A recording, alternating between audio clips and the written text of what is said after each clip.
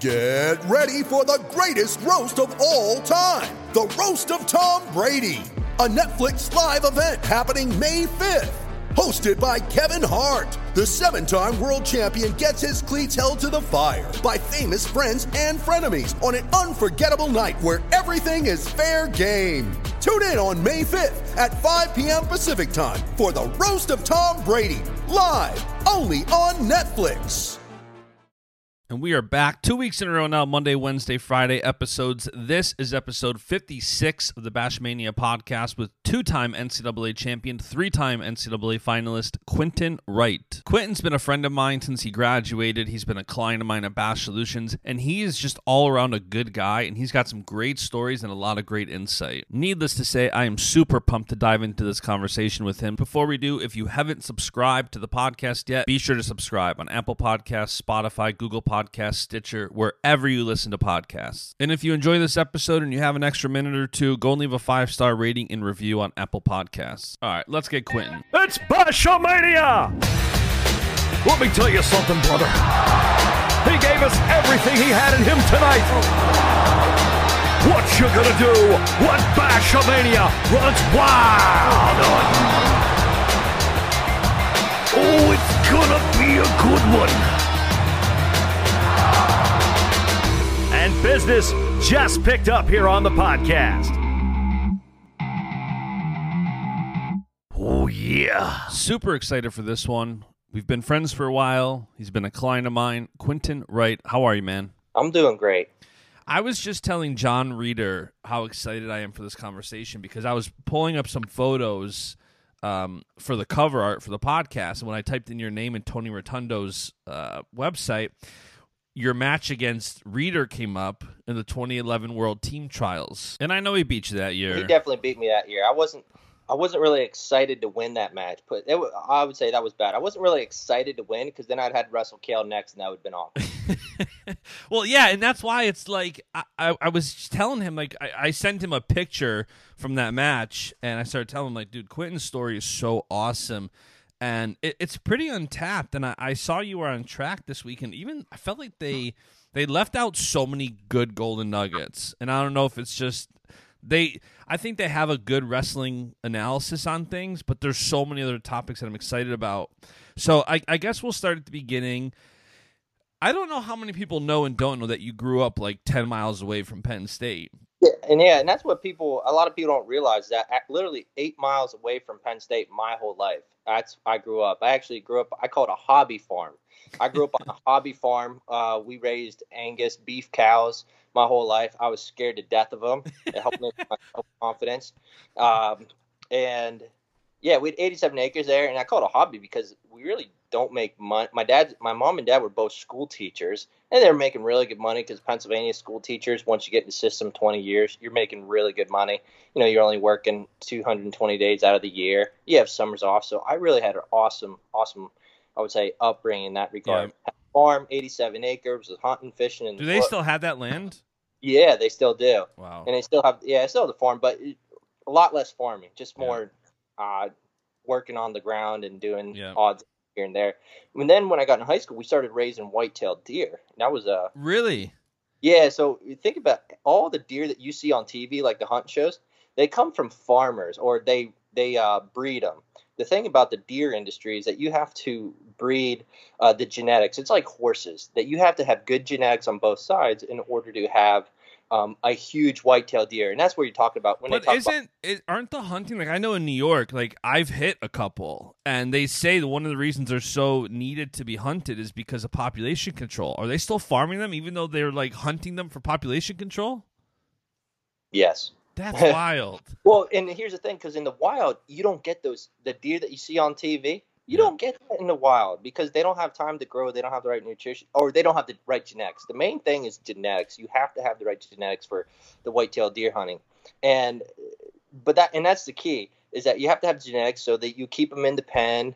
And deer aren't really made to be in a pen because, as I think my dad learned real quick, you can lose 20 grand just by working on the fence. The deer gets up, runs to the fence, breaks his back, and we end up with $80 burgers. That's wild. Yeah. So you grew up right there, I assume it was never really an option to go anywhere but Penn State. You know what? I thought about that, and it was, but I just didn't get pulled away enough. I didn't get pulled away to leave because being around the area, I knew the alumni. Rich Lorenzo, he was a huge friend of the family or of my dad, and you get to know the wrestling people. John Fritz, he was national champ. He's still Oishi. Oishi was another legendary coach. Judo. He started a freestyle program. Then he had John Hughes was here. Tim Durland, Troy Sunderland was still in the. These guys have been around forever. The old coaching, and so I knew them. And at the time, I didn't have the exposure, the national exposure. I didn't have the accolades like other kids who. Somebody like David Taylor, who he was everywhere. He went to every big tournament, won all the big tournaments. I just did what my high school did. My biggest tournament was Beast the East after they pulled out all the out-of-state kids.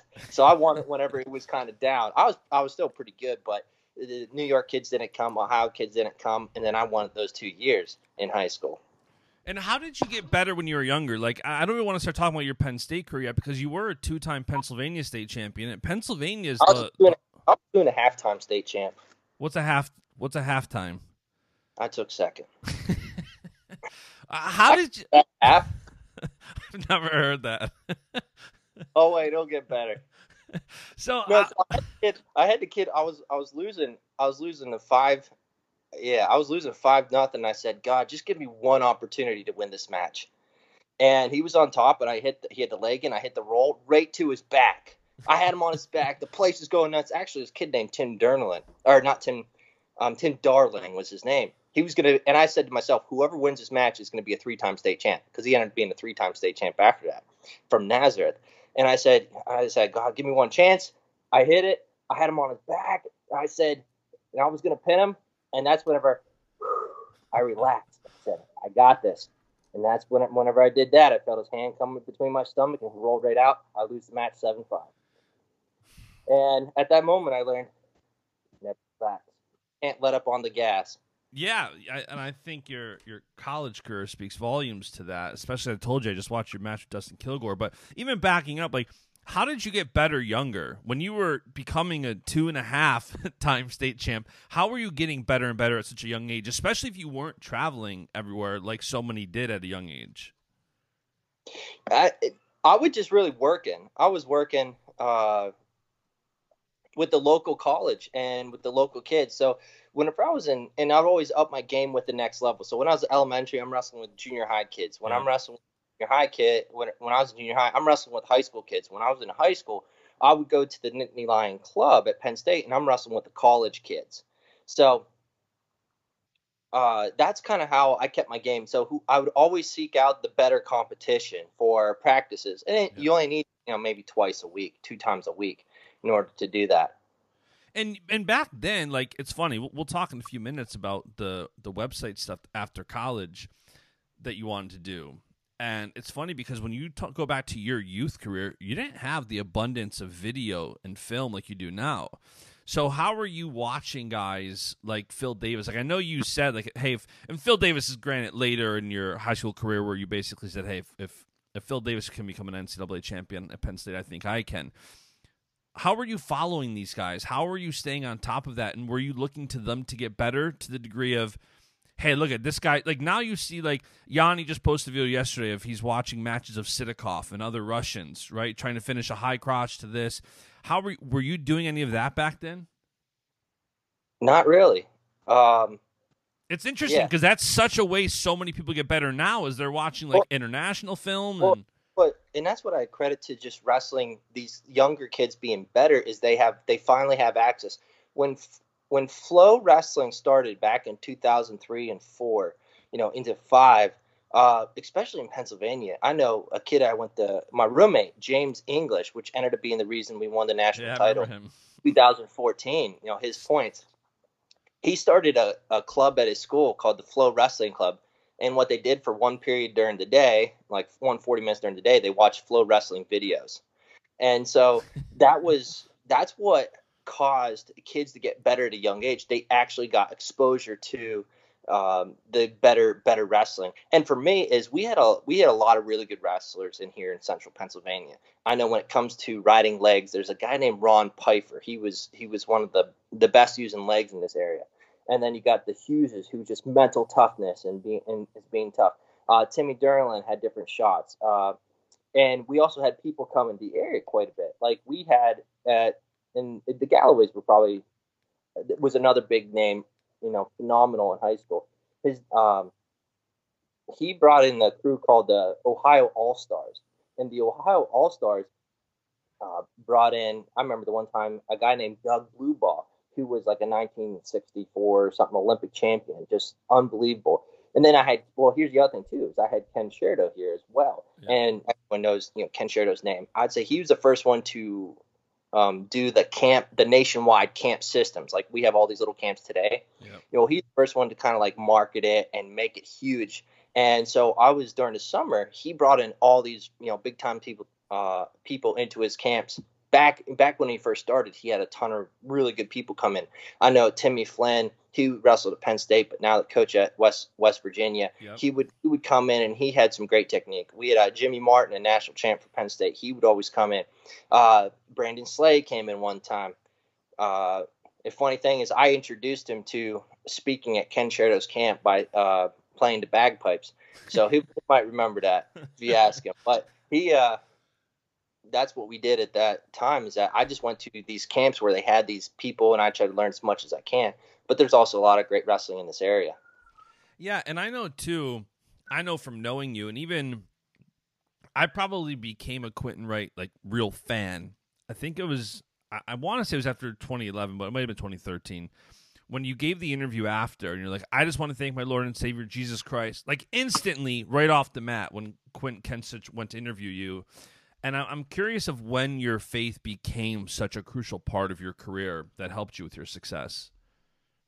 Yeah, that was awesome. I mean, that was an unbelievable story that year. And truly, it was just a testimony from God wanted me to give out to people. And I kind of been hesitant, really, to talk about that. So I figured I need to start promoting that and talking about that more than what I did. Because I'm a very quiet to myself type of guy. Yeah. But with my faith, I grew up in a Christian household, and I knew how important it is. Went to church every weekend. We never missed Sunday. We grew up as a Methodist. But then when I got in junior high, me and my brother, we started into non-denominational churches as well. We started getting that and just learning. It's like wrestling. It's just learning and learning about the Bible, reading about it, and really developing. One thing I learned too is that it's not just a rules and regulations. It's just a relationship. So you got to learn to develop that relationships. And with all relationships, you have good times and you have hard times. And with wrestling, I learned, I would say maybe when I was in junior high, wrestling helped me grow my faith. And faith as in, what is faith? Faith is just believing in something that you don't really have right now. Yep. Something that you haven't attained. And so I remember one time I was wrestling in a match and I was like, it was in overtime. It was in overtime and I said, and I read the Bible verse, God knows the number of hairs on your head. And I said, you know what, if he knows the number of hairs on my head, maybe he cares about me winning, or maybe he cares, maybe not just winning, just my wrestling. Maybe he cares about my wrestling. So then I said, I'm there now. I'm in overtime. I think I was about junior high, and I said, God, just give me the strength for just to get up. Just give me strength to get up because I'm dead tired. Yep. Well, I felt that I was strong. The next 2 seconds, I gave it everything I got, and I was able to get up, and I won that match. I'm thinking, that kind of worked. And so I said, well, maybe he does care about me winning. And then I remember another time I was wrestling a kid, and I said, we're close or with 1 or 2 points, and I'm literally talking to God while I'm wrestling. I said, God, nothing I'm doing is working. What do I do? And he's like, I'll do an inside trip. And I'm like, God, I haven't hit that move in 3 months. Why? And he's like, all right, do it your way.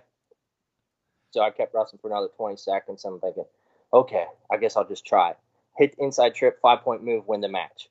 And blow it open. I'm thinking, That works. So, and I just started doing that within my wrestling matches. I just have this. I think of it as, you know how you go to church and you have a worship session. Yep. Well, when I get on the wrestling match, that's my worship session. Because I'm just like, I'm out there doing what God created me to do, Sure. and being that, which kind of leads to the big lesson I learned whenever I got in college at freshman year. That was an awesome growing opportunity, because I really learned how to. God has created us to be ourselves. We're each individual one of us. He wants us to be who he created us to be. You know, he wanted you to be Justin Bash. He wanted me to be Quentin Wright. He wanted Cael Sanderson to be Cael Sanderson. And all we have to do is just do that and just trust him to help guide us. And all we got to do is just ask the question and then sit and listen. And was there times that you asked for something and it didn't happen and you had to wrestle through that with God? Like there were times obviously where it's like, okay, God, I really want to get up. He helps you get up. There's times, what do I do to win this match? You get inside trip. I'm sure there's other times when you've lost matches that you've kind of had those thoughts and conversations and they didn't necessarily go your way in the moment. How did you handle that? I would say more often I never asked. Okay. Like, so half the time you're kind of, when you're wrestling, you're kind of on autopilot. Yep. And so like I'd go through matches. In a good example of it was when I lost the national title in 2012. Yep. Don't worry, God, I got this. You know, I was in overtime, and I'm thinking after, what did I do wrong there? I'm thinking, you know what? I never did. I never asked for help. I never asked for wisdom. I never got into that. I never asked for help. And so in high school, for most part, you kind of on autopilot. And I'm not saying I'm doing every match, but a lot of times, whenever I make that my focus is whenever I have the most success. And a lot of times, just as humans, we're all human, that we forget about that. And when we forget about that, we do it our way, which, yeah, that can work too. You know, doing it your way can work. Majority of the, it can work. Yeah. I'm not saying it, that's why you have really bad people make a lot of money and you have really good people that don't make any money. That's just, that's life. So, but the moments I've had the most success is whenever I've really had that partnership with God and I've gone into it with, God, hey, I'm just here. Just help me out. And I know another big thing for your early success at Penn State was Mark Perry. We were talking after I had Mark on the podcast, and you told me that, he's the sole reason you beat eventual NCAA champ Jay Borschel in the Big Ten semis. And I believe Mark Perry was working with the freshmen, so he was working with you and Frank Molinaro, who obviously both, we saw how that played out. What was your relationship with Mark Perry like? Oh, it was awesome. I mean, when he was at Penn State, I was his go-to guy, and I would say mostly it's because I was the only kid willing to do the work that he wanted us to do. Sure. Yeah, and that was the main thing. Like, I was the only kid willing to work as hard as he wanted us to work. Now, Frank Molinaro, he worked hard as well, yep. He was one of Frank's guys, but Perry got so frustrated at Frank Molinaro that he, halfway through the match, Mark Perry would just get up and walk away from the mat. He would. Why? Because what happened is, if Frank was cutting a lot of weight and he was doing it the wrong way, well, Frank would gas out at the third period, and Mark Perry would just get so frustrated the fact that he's gassing out, and Frank couldn't help it. He was cutting weight, got down to 41, and he wasn't doing it the right way. And so Mark Perry knew how good Frank was, but then he would get so disgusted the fact that, I remember one time Frank was. He gave up. He was winning. Then the kid was coming back. Mark Perry gets up, walks away. Frank gets another takedown, and Perry comes running back and gets him to bench and starts coaching him. It was too funny. But yeah, Mark just had this passion, and Frank had that passion. I had that passion. We wanted to win. We're young and hungry. And it had to be bittersweet that you developed this relationship with Mark Perry, and then after your freshman year, he's gone, and in comes Cael Sanderson. And you don't just lose Perry. Obviously Sutherland and these guys, the whole coaching staff changed over, but I know you had a really good relationship with Perry. What was it like when that coaching staff got ushered out and Cael and company got ushered in? It was, I would just say it was okay. It was okay because Mark was good, but he had his qualities as a coach at that time. You're like, it's okay if he goes. It was right. a little bit more if he sometimes too much one of the guys rather than being the coach. Sure. Do as I say, not as I do. Yep. He was hurt at the time, so he didn't do a lot. He wrestled with me because he could kind of control me. Yep. I think he tells the coaches, that Sunderland told Perry to quit wrestling with Quentin because he didn't want to squash my confidence. I wanted to wrestle Perry because I wanted to try to get those wins. So Perry, and I don't know if that's true or not, but the coach Sunderland told Perry not to wrestle me as much. Maybe Perry didn't want to wrestle me because I was starting to get better, starting to score points or something. And I said Mark Perry, and he's a really good coach because you look at Mark Perry learned. That's where I got inspired that you can win without having an arm, without having a leg. Because Mark Perry said he blew out his ACL at the Big Ten finals, and he found a way to win the national tournament. That was the key. You find a way to win, and it doesn't matter what obstacles you have. And so really, Mark Perry, his stories helped inspire that run too, because Mark Perry, I knew if he could do it, then I can do it. Yeah. And if he can do it, I can do it. So I leveraged his stories as being a coach for 1 year to help me win it whenever I busted my shoulder. Sure. And what happened from a standpoint of your expectations? Like, what was your expectation going into Penn State? And then you were, I think, runner-up at Big Ten's your true freshman year and an All-American NCAAs. What was your expectation after that happened? And then, I mean, would you have if you saw the future before you, would you have saw redshirting and then being in 3 straight NCAA finals? Honestly, yes. That's how my mindset was. Realistically, that's not very realistic. But in my mind, when I came out of high school, I always had the mindset, why can't I win? I should win. I'm going to, why not win? Be that guy to make that statement. And everyone wanted to be that, like Cael Sanderson. Funny story about Cael. I remember I was in high school because we didn't have Flow Wrestling. We didn't have the media like we have now. Yeah. I had if they weren't on Ken Cherito's flyer, I really didn't know who they were.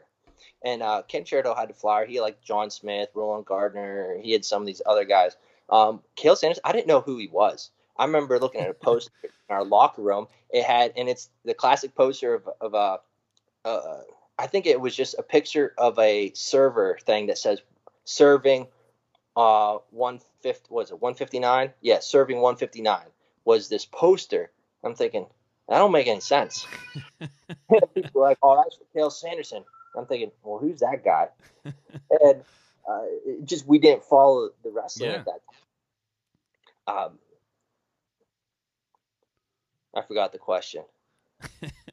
The question was about setting your expectations through that and visualizing being a 3-time NCAA champ. But I want to kind of parlay that and pivot a little bit because you talk about mindset, which is such a cliche nowadays. You have companies like Wrestling Mindset that are trying to help people develop a better mindset.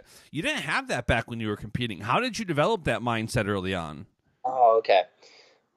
Let me gotta think about that one real quick.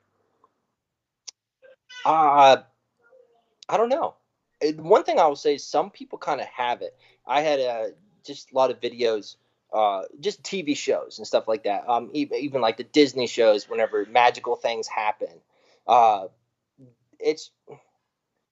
really haven't pinpointed. I haven't pinpointed what it was, but I just had this inherent. Maybe it was my parents too. Maybe my parents that you can, why not you? Why can't you win it? But some kids, I would say, really are born with that mentality, and maybe I was just born with that talent that I just believed that I can do it, and I had a little bit of backing that I can do it, and you have a little bit of success. But especially in high school, I would say more so probably my parents were the ones pushing me in that regard. That says, you can do it.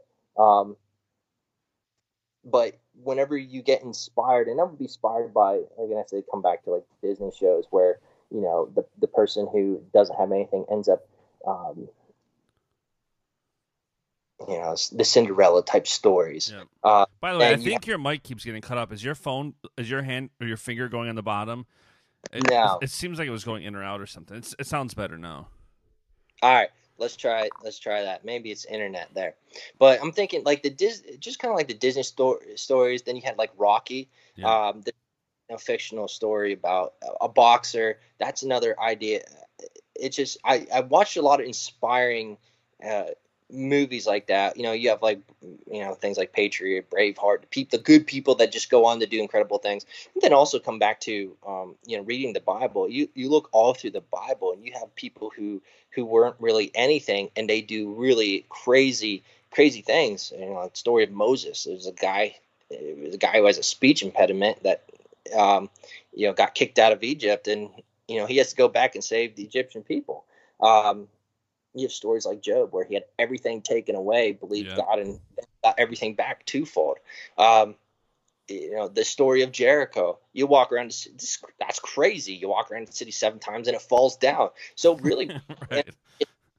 it doesn't make any sense. So really just using those stories to inspire my success was when you think about it, it's just, why not? If God can do that with a little thing, why can't he make me become that successful? And that's where I would say really you develop hope, and that hope becomes your mindset. Yeah. Whenever you believe your hope enough, it kind of like becomes your reality. Whatever you believe is what you act towards, and whatever you act towards is going to eventually come true. And how did you deal with the highs and lows and the moments where you were disappointed? Like, it's easy when you win to be grateful. I shouldn't say that. It's not necessarily easy, but it's easier to be grateful when you win. And you've had some ups and downs. You won your sophomore year, then were runner-up your junior year, dealt with that, and then you obviously went out as a champion. But you also had some what you call home issues your sophomore year. Like, how did you balance those highs and lows and overcome disappointment and adversity? I would say there's a song by Josh Turner, country song. It's called "Me a God," and whenever you boil, that's one thing that can help you out in life, is developing that relationship with God, somebody who's always going to be there, who's not going to leave you. Because that's what I've always fall back on. Whenever things have, I would say whenever life has sucked and things aren't going your way, things aren't working. I was back and say, God, it's me and you. That's it. And I know, and I had that trust that no matter what happens, he will find a way to take care of me. It might not be the way I like. Yep. But I have faith that he is going to provide for me. What's the worst thing's going to happen? I'm going to die. And then I go to heaven and I have everything for me. So, okay. That's not worry.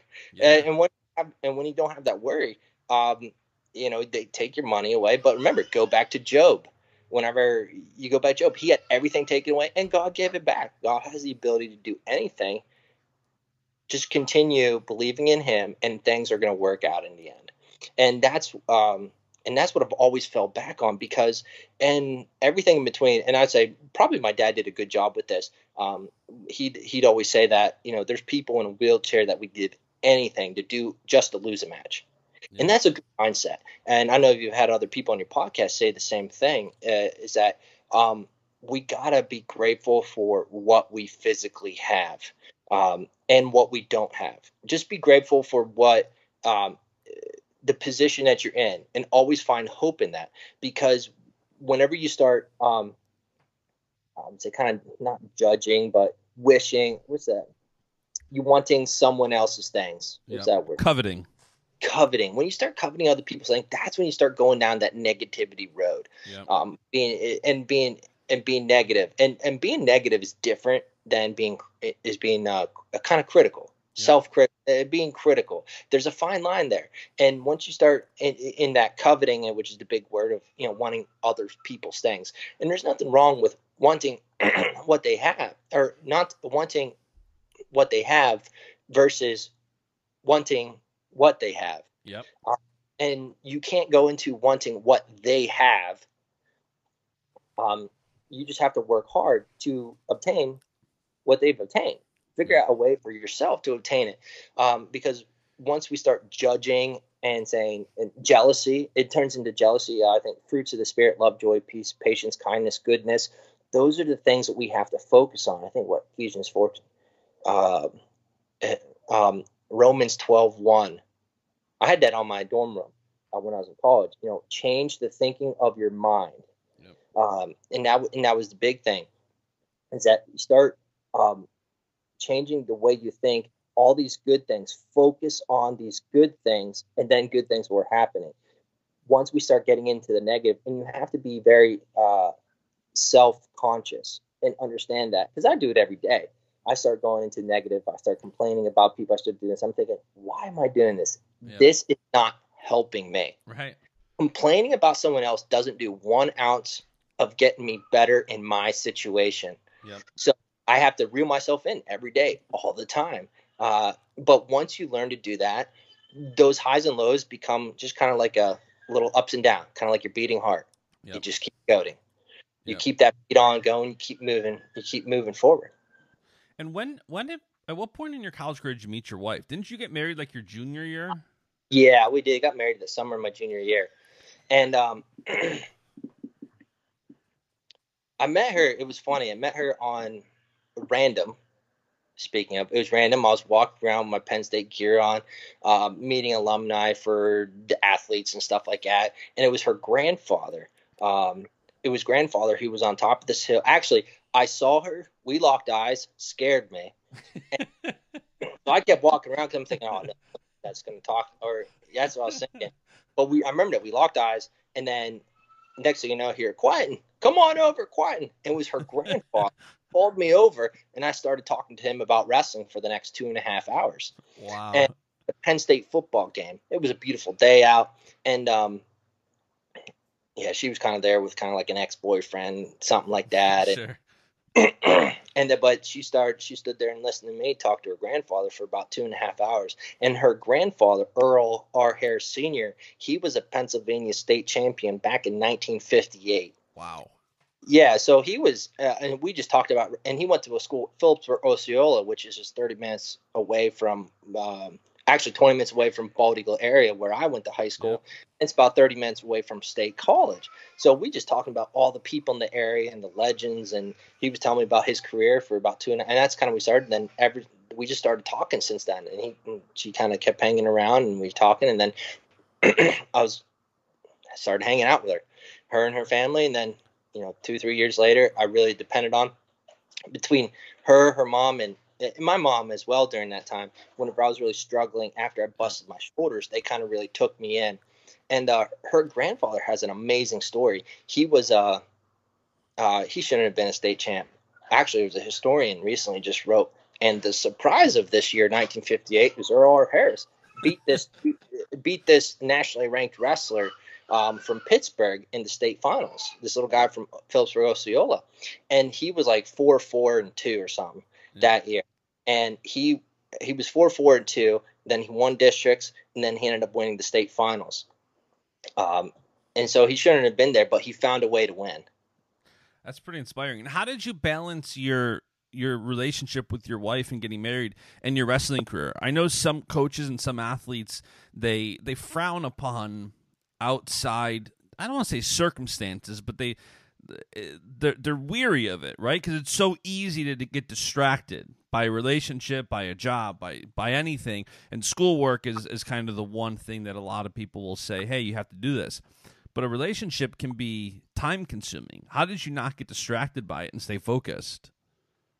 I would say it's just your priorities. Where I used the relationship. I was kind of used it as my what's that called? Calm time. School was frustrating. Wrestling's frustrating, but the hanging out and relaxing, I would say it kind of fell into that category for me, because that wasn't hard. Yes, I would say relationships can be frustrating, and they can be bad too. So if you're in a bad one, get out. Yep. But if you're in one, if you're in a relationship that's keeping you, I would say, present, keeping you calm, that's something that's good. It's something that's keeping you stable. And that was just something that was keeping me stable. I was really able to get through, I was able to work on my schoolwork. I was able to do my wrestling. Now, and she let me do all that in my camps in the summertime. It wasn't like controlling. So it really helped stabilize my need in college, because really I'm an introvert, so I'm not the guy that's going out and meet people. I have to go out there and meet people. So it was really calming just to be at home and just to hang out, watch TV, watch things. So it can help in regard. Now, coaches, I know some coaches, they have different philosophies, and that's where coaches, you have to look at the individual and see how it's affecting them. Yep. And then help guide them, because some kids, it's a bad thing. Some kids, it's a good thing. I know I've heard coaches say that, my God, if it wasn't for his girlfriend, this kid would be right. nuts. And that's what I'm referring to when I say, like, some coaches frown upon it. No, especially, I think more so they frown upon it maybe more in high school than college. But I asked Nolf the same thing. Like, how did you stay, you got married young and it helped you. And it obviously helped you. I mean, you got married your junior year. Then your senior year, undefeated. You snapped Dustin Kilgore's 62-match win streak. You become a two-time national champ. Like, yeah, and well, I mean, people could say it helped me, it didn't help me. It's that's their opinion. Yeah, I just say I did it. Yep. I found a way to get it done, because when I get to college, I went to college, and that's kind of like my job. Yep. My job is to win wrestling, so that's what I kind of made it. And my relationship, my schoolwork, and then the way I get my money for school is through wrestling. So that's the way I focused on it. But really, coaches, they have to grow and learn to listen. And if something is helping a kid, keep doing it. And that's something that really, I would say, Cael Sanderson he's done a phenomenal job at learning to listen to these kids. And then he listens, and then he helps guide him in the things that's going to help him, and things that, hey, really, that might not be helping you. And that's really in college. This is the first time kids make choices on their own. And so you have to help guide them into making those right choices away from the control of parents. And that's the key to success in college. The kids who've learned to make the better choices for themselves usually end up being very successful. The kids who've had the choices made for them their whole life, they fall apart. Yeah. And that's really the big distinction between a kid who makes it in college or a kid who's really successful and a kid who's not, is if the parents have done all the work for them their whole life, the kids fail. They utterly fail in college, because it's the first time they have their own control. They have that control, and they just go nuts. They do all the wrong things because they can. They've never allowed to. Where the kids who've kind of had their own, the parents kind of like let them do whatever they want their whole life, make those right choices, and they got good in high school wrestling. That's when in college they continue making those right choices, and I see that over and over again. Yeah, and now that I bring up Dustin Kilgore, I'm curious of that match specifically. What was your expectation going into it, where he's on a 62-match win streak, and here you're going into it, your last match of college, so much in the line. You becoming a two-time national champ, you helping Penn State capture the team title. What's going through your mind before that match, and how did that match feel afterwards? That match I was actually calm for. That was the match I was the most calm for, because I knew that he was good, and I knew that he knew he was good, and I knew that he was going to come after me. And when you wrestle me, it opens up the door for me to score. I remember going into the national tournament. Actually, I was frustrated at the national tournament, and I even said to Cael after my first match, I said, Cael, why am I only beating these kids by 1 or 2 points? I'm better than this. And Cael looked at me and said, nah, no worry. Like, wait, I'm freaking out here. He's like, I'm not worried. You'll figure it out. And what was happening was and this is why you have kids who they win the national title as a freshman, and then they don't as a sophomore, or they don't the next year. Yeah. And it's because all their opponents adjust to them. They respect them. When your opponents respect you, they don't wrestle you. Everything, you make one mistake, you lose the match, because you try to force things, because you're frustrated and you're thinking, oh, I should be killing this kid by 14 points. So you start being more aggressive, which gets you out of position, and then you end up losing. Yeah. And that's what happened. The first 4 matches of that tournament, those kids, they were not giving me anything. I mean, I had to work, but I knew that I couldn't overproduce takedowns, because that was opening up. I would get tired, just like every other wrestler, and I could afford on. So that's what happened for those first 4 matches. But then against going to Kilgore, I was kind of calm there, because I'm thinking, what, this guy's actually going to wrestle me, because he believes that he's going to beat me. And when that was the difference between that year and the year before. See, like when I wrestled Steve Bozak in the NCAA finals in 2012, he knew he couldn't beat me unless he changed. because I wrestled him in the finals in the Southern Scuffle, and I think it was a major. I majored him because he wrestled me hard. He opened up, and I was just scoring left and right. But then when he got me in NCAA finals, I was an idiot that match. I said, "Yeah, I got this." And that's where you said, "God, don't worry, I got this." Yeah, exactly. Yeah, don't worry, I got this. I know what to do. I majored him last time. What an it! I think, you know what? So dumb. And you have to respect all, fear none. You have to respect every opponent like they can beat you, but you don't fear wrestling them. And so in Bozak, he respected me. He held back, and he wrestled in Rob Cole, Coach Cornell, extremely smart coach. He told him how to, you know, they had a style how to beat me, and I had no idea going into it. That's what was going to happen. And then I just ended up losing. Last call, ended up losing. So, but against Kilgore, he would have been better off being like those other guys and not trying to wrestle me and forcing me. Because I remember I tried to double leg on that match, and it was like hitting a brick wall. So all his accolades before that, and I tell that kids now, it doesn't matter what that person has done. It doesn't matter how many matches they've won.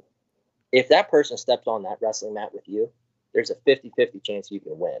Yeah. It doesn't matter. Anybody. And even though you say you hit a brick wall, but I think you also got 3 takedowns in that match. So you found a way to break down that brick wall by trying. Oh yeah, because there's no way my double leg was going to work. And so I have a good underhook, and I didn't know if it was going to work. But he didn't defend it as hard. When I grabbed a hold of him, because he didn't defend it. He didn't respect it. Or he didn't defend it as hard as I thought he would. Sure. So when I hit the takedown, normally I'd run through people, but this is a brick wall. You can't run through a brick wall. So if you notice, whenever I hit it, I had to literally run around him. Yeah. So I to get the angle, and then I run around him to get the takedown. And I did that 3 times just because, hey, if it ain't broke, don't fix it. So I just kept. And you actually did it a couple more times, but it was out of bounds. Like, I think in the last 20 seconds or 30 seconds, you almost hit it again, but it was out of bounds. You didn't get the takedown. But the number of times you did it, I mean, yeah, because hey, if a move's working, just keep doing it until it doesn't work. Right. And I tell people that I love how everyone loves how David Taylor wrestles, but I said, listen, you don't need to go out there and show me that you can hit 6 different takedowns on a guy. Just take him down.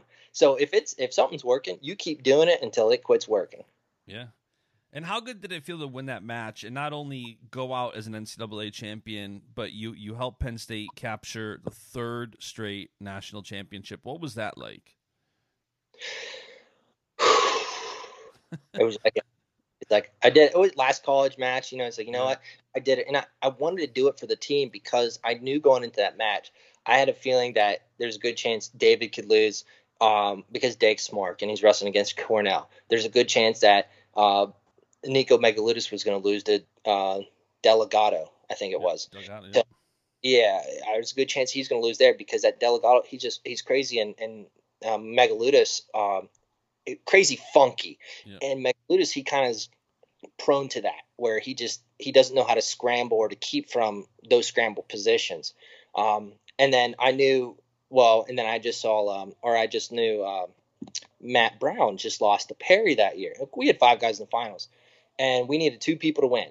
And knowing that all those guys had lost, there's a good chance that they could lose, but they weren't really favored. Maybe they would say. So one of us had to get the upset, and I didn't want to put the pressure on Megaludis or David Taylor. So I knew I needed to get that win for the team. And when I got it, I'm like, we can relax, because then once I got the win, it sealed the national title for us. And did you have any thought? I mean, I know you said when I asked you if you would have envisioned yourself being a 3-time national finalist, that's what you would have saw. What about, did you have any idea when you went to Penn State that that's how it would have played out? I hear Cal Sanderson would have came in, and then you would have won 3 straight national championships your sophomore, junior, senior year. That was my mindset from high school, being that guy to win national titles. And now I would say it's more realistic now than ever, just because of more and more kids are doing it. But back when I was there, I wanted to be that first guy to go and do that, to show that, that it can be done, kind of like what Cale Sanderson did. Yeah. But going into college, like I said, I knew the alumni. They were putting a ton of support into the program. They just built the facilities to kind of make it what it was. make it the best program in the country. And the only thing they were missing was the coach, that coach to get them to that next level. And I kind of knew, based on living in the area my whole life and how passionate people were, that within 1 to 2 years that there was going to be a coaching change. But I had no idea it was going to be Cael Sanderson. And that's what I remember. I was praying at youth group one night, thinking about, what do I do for college? Where do I go? And I just had a calm feeling, Penn State. Just go to Penn State and trust it. And that's, because I had no idea. I couldn't even thought of something like that was going to happen. But sometimes when you trust in your blind faith like that, it works out better than you thought. And then after you end your college career on such a high, what went into not wrestling after college? I think when I was in college, I kind of got, I would say, burned out from the wrestling. So the burnout is real, especially in college, because it takes such a emotional toll Sure. on your person, and with that high level of success. And I would even say, kind of like Cael Sanderson had that same thing. That's why he didn't try to do the Olympics 2 or 3 times, because he didn't want to do that, kind of like the media coverage and everything that goes with being the all-star athlete like that. He wanted to get into coaching, which is more of a, I would say, career move. So that's kind of what I did, is that I stayed with the Nick Line Club for 2 years, and I didn't really have any success there after college, because when your passion isn't, because my passion wasn't there. And sometimes you got to be real with yourself to understand that when your passion is gone, don't keep doing it. Yeah. If you're no longer excited about doing something, and that's what happened during that time. And I wanted to move on. I wanted to say, I've done this wrestling thing really well. I want to go use my brains, use what my schooling was for, and get into the business world. Yeah. And I had 2 degrees. I got a bachelor's of science from the business manager, Smith Business School, and I also got bachelor's in arts from labor studies, employee relations. And I wanted to deal with people, which is what I do best, just listening to problems, then trying to make a good decision on it. And so with the Nick Line Wrestling Club, I didn't have that passion to keep getting to go through that grind, getting beat up on every day or beating up on people, even though it was fun. Yeah. I didn't have that passion to do it full time. And so I used that time. I got my master's degree while I was doing that. So while I was wrestling there, I got my master's degree from Penn State. And then when I was done with that, I decided to move on. Actually, my last match was against crazy dude, Pat Downey, in the U.S. Open. And I'm still mad about that match. What year was that? 2015. Yes, 2015. It was April. No, it was May 2015-ish, because literally I applied for jobs. I'm like thinking, U.S. Open, no matter what happens, I want to get a job and start using my master's degree that I just got. And so on my way out there, I was offered a position. I said, yeah, I'll go ahead and take it. And I'll start Monday, which is the 2 weeks after I got back from the U.S. Open that year. And when I wrestled Pat Downey, and you can look it up online, we were wrestling. I scored, I would say, probably 15 alleged points that were never given to me. I'm thinking, man, why can't the ref give me that? But anyway, the match was ended up 7-6. It was a close match. And I go to throw him, and halfway through the throw, he hooks my leg and he lands on my head. And with those foam mats on the concrete, I got knocked out. So that was my last wrestling for right now. Who knows? I got to come back and get a win sometime. But yeah. That was my last wrestling match, I would say, internationally. And then, because I thought I would have done good there, but that was it. And then Pat Downey, that kind of gave him the spark. He going through some crazy things the next year and a half, but now he's doing pretty good. He made the world team and stuff, and so got points there. But that was my last official wrestling match. But I wanted to move on and try to use this business world, because I've done wrestling my whole life. I wanted to try to take my wrestling skills into something new. And it's been learning. I love it. It's been a lot of learning, and what you learn in wrestling applies to everything that you do. Yeah. And one thing I'll say, it's amazing how people don't have that mentality of working hard, getting things done, like a good wrestler does. It's amazing. So where are you working now? What are you doing? I know you're coaching. You're coaching youth wrestling, right? But what else are you doing?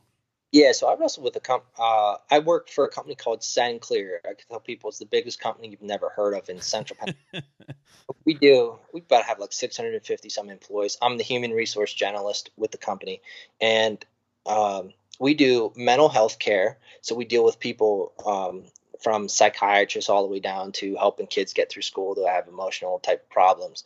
And we do early childhood education. So we do birth to 3 years old, and then we have preschool classrooms, Head Start and pre-K counts from ages 3 to 5. And it's been amazing to learn that a lot of the things that you do from 3 to 5 year olds really carry on to the rest of your life. So it's super important to make sure that these ages from 3 to 5 have such a good learning and understanding about life that it really set them up for great success the rest of their life. Would you ever get back into wrestling, like coaching, like on a D1 level or on a big level like that? I've thought about it, and I'm more open to it now. I'm more open to it now because I didn't have that passion, but the more I'm coaching these little kids, I'm kind of like, this is kind of fun. I really think I could have a positive impact, but I haven't quite made that committed jump that, hey, this is what I want to do. I think I'd be good at it. I don't know, though. So I haven't quite made that committed jump, but when I do, I'll be all in, and I'll bring the secrets of Penn State. Because that's the issue right now. And the reason Penn State has been so successful is that everything that they do in their program anybody can do it. But none of the Penn State staff have gone to the coaching, other coachings to implement that philosophy and how it's done. But I mean, with Cael Sanderson, it's special because we're the only people doing it. But anybody can replicate it. I would say there is a secret to it because let me give it to you this way. If I give you sugar, I give you flour, I give you butter, and I give you an oven, and I say, okay, now make a cake. Yep. You have all the ingredients. Everyone has the ingredients, but how you put them together is the secret. Sure. And that's what, because if you use too much flour, if you use not enough sugar, if you don't have salt, I forgot the salt. That's the secret of how they put things together. And that comes from, I would say, really, I call Cody Sanderson's the brains behind the operations. Casey Cunningham he's really good to recruit. Oh, Cody Cunningham, he's kind of like the brains of the training and the management because he's a pre-med degree from Iowa State. And fun fact, I think I tweeted out the other day that Cody Sanderson would have went to Cornell, but he didn't think that his brothers could get in. That's Iowa State. He said that the one day, which I thought was funny. And they all went to Iowa State then because they're a close-knit family. And they're honest with each other. Cael is very he's an introvert. Yeah, big time. And he does a lot of thinking and processing, and he makes the final decision. So everything's really on, but they have good discussions about that. Yep. Yeah, and it's such a cool program to even be a part of in the capacity I am, where just getting to know you guys over the years and building these friendships and relationships and getting to work with some of you guys and being welcome in that room. I tell everybody that the way when Cal moved to Penn State and the way he kind of introduced me to everybody and just welcomed me in the room, it made me feel like an honorary alumni. Like Penn State instantly became my team.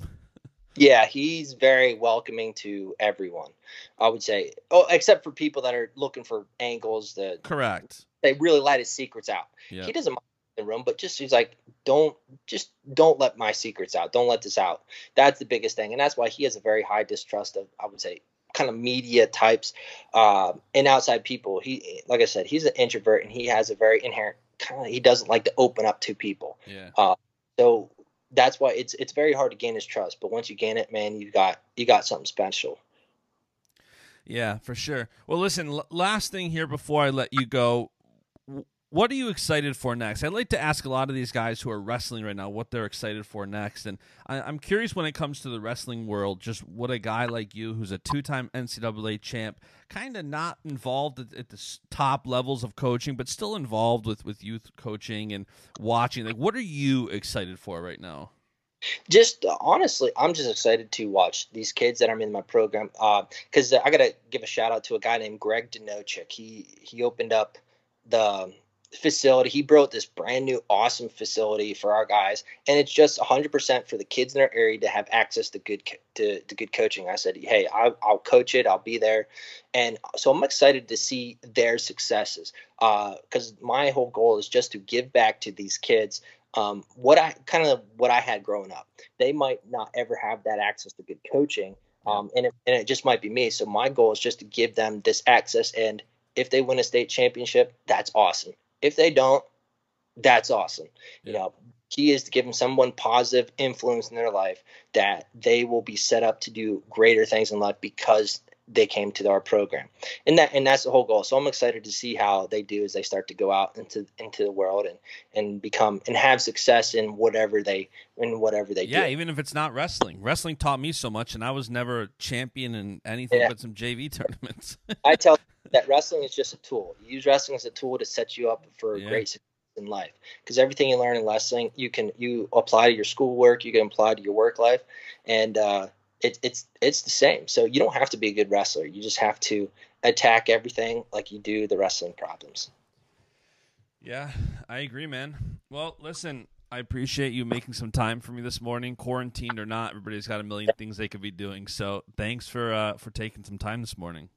All right, sounds great. Hey, thank you for having me, and I appreciate what you're doing. It's been awesome to listen to. I appreciate that, man. I'm having a lot of fun doing it, so thank you for listening, and we'll talk soon. And that is it for today's episode. Thank you so much for tuning in. I hope you enjoyed this conversation as much as I did. If you did enjoy this episode of the podcast, be sure to leave a 5-star rating review on Apple Podcasts, and be sure to subscribe so you don't miss out on more episodes. For more wrestling content, be sure to follow Bashmania on Facebook, Twitter, and Instagram, and follow me. I'm at JBash on Instagram and at JustinJBash on Twitter. I'll be back with another episode shortly. See ya. And the beat goes on.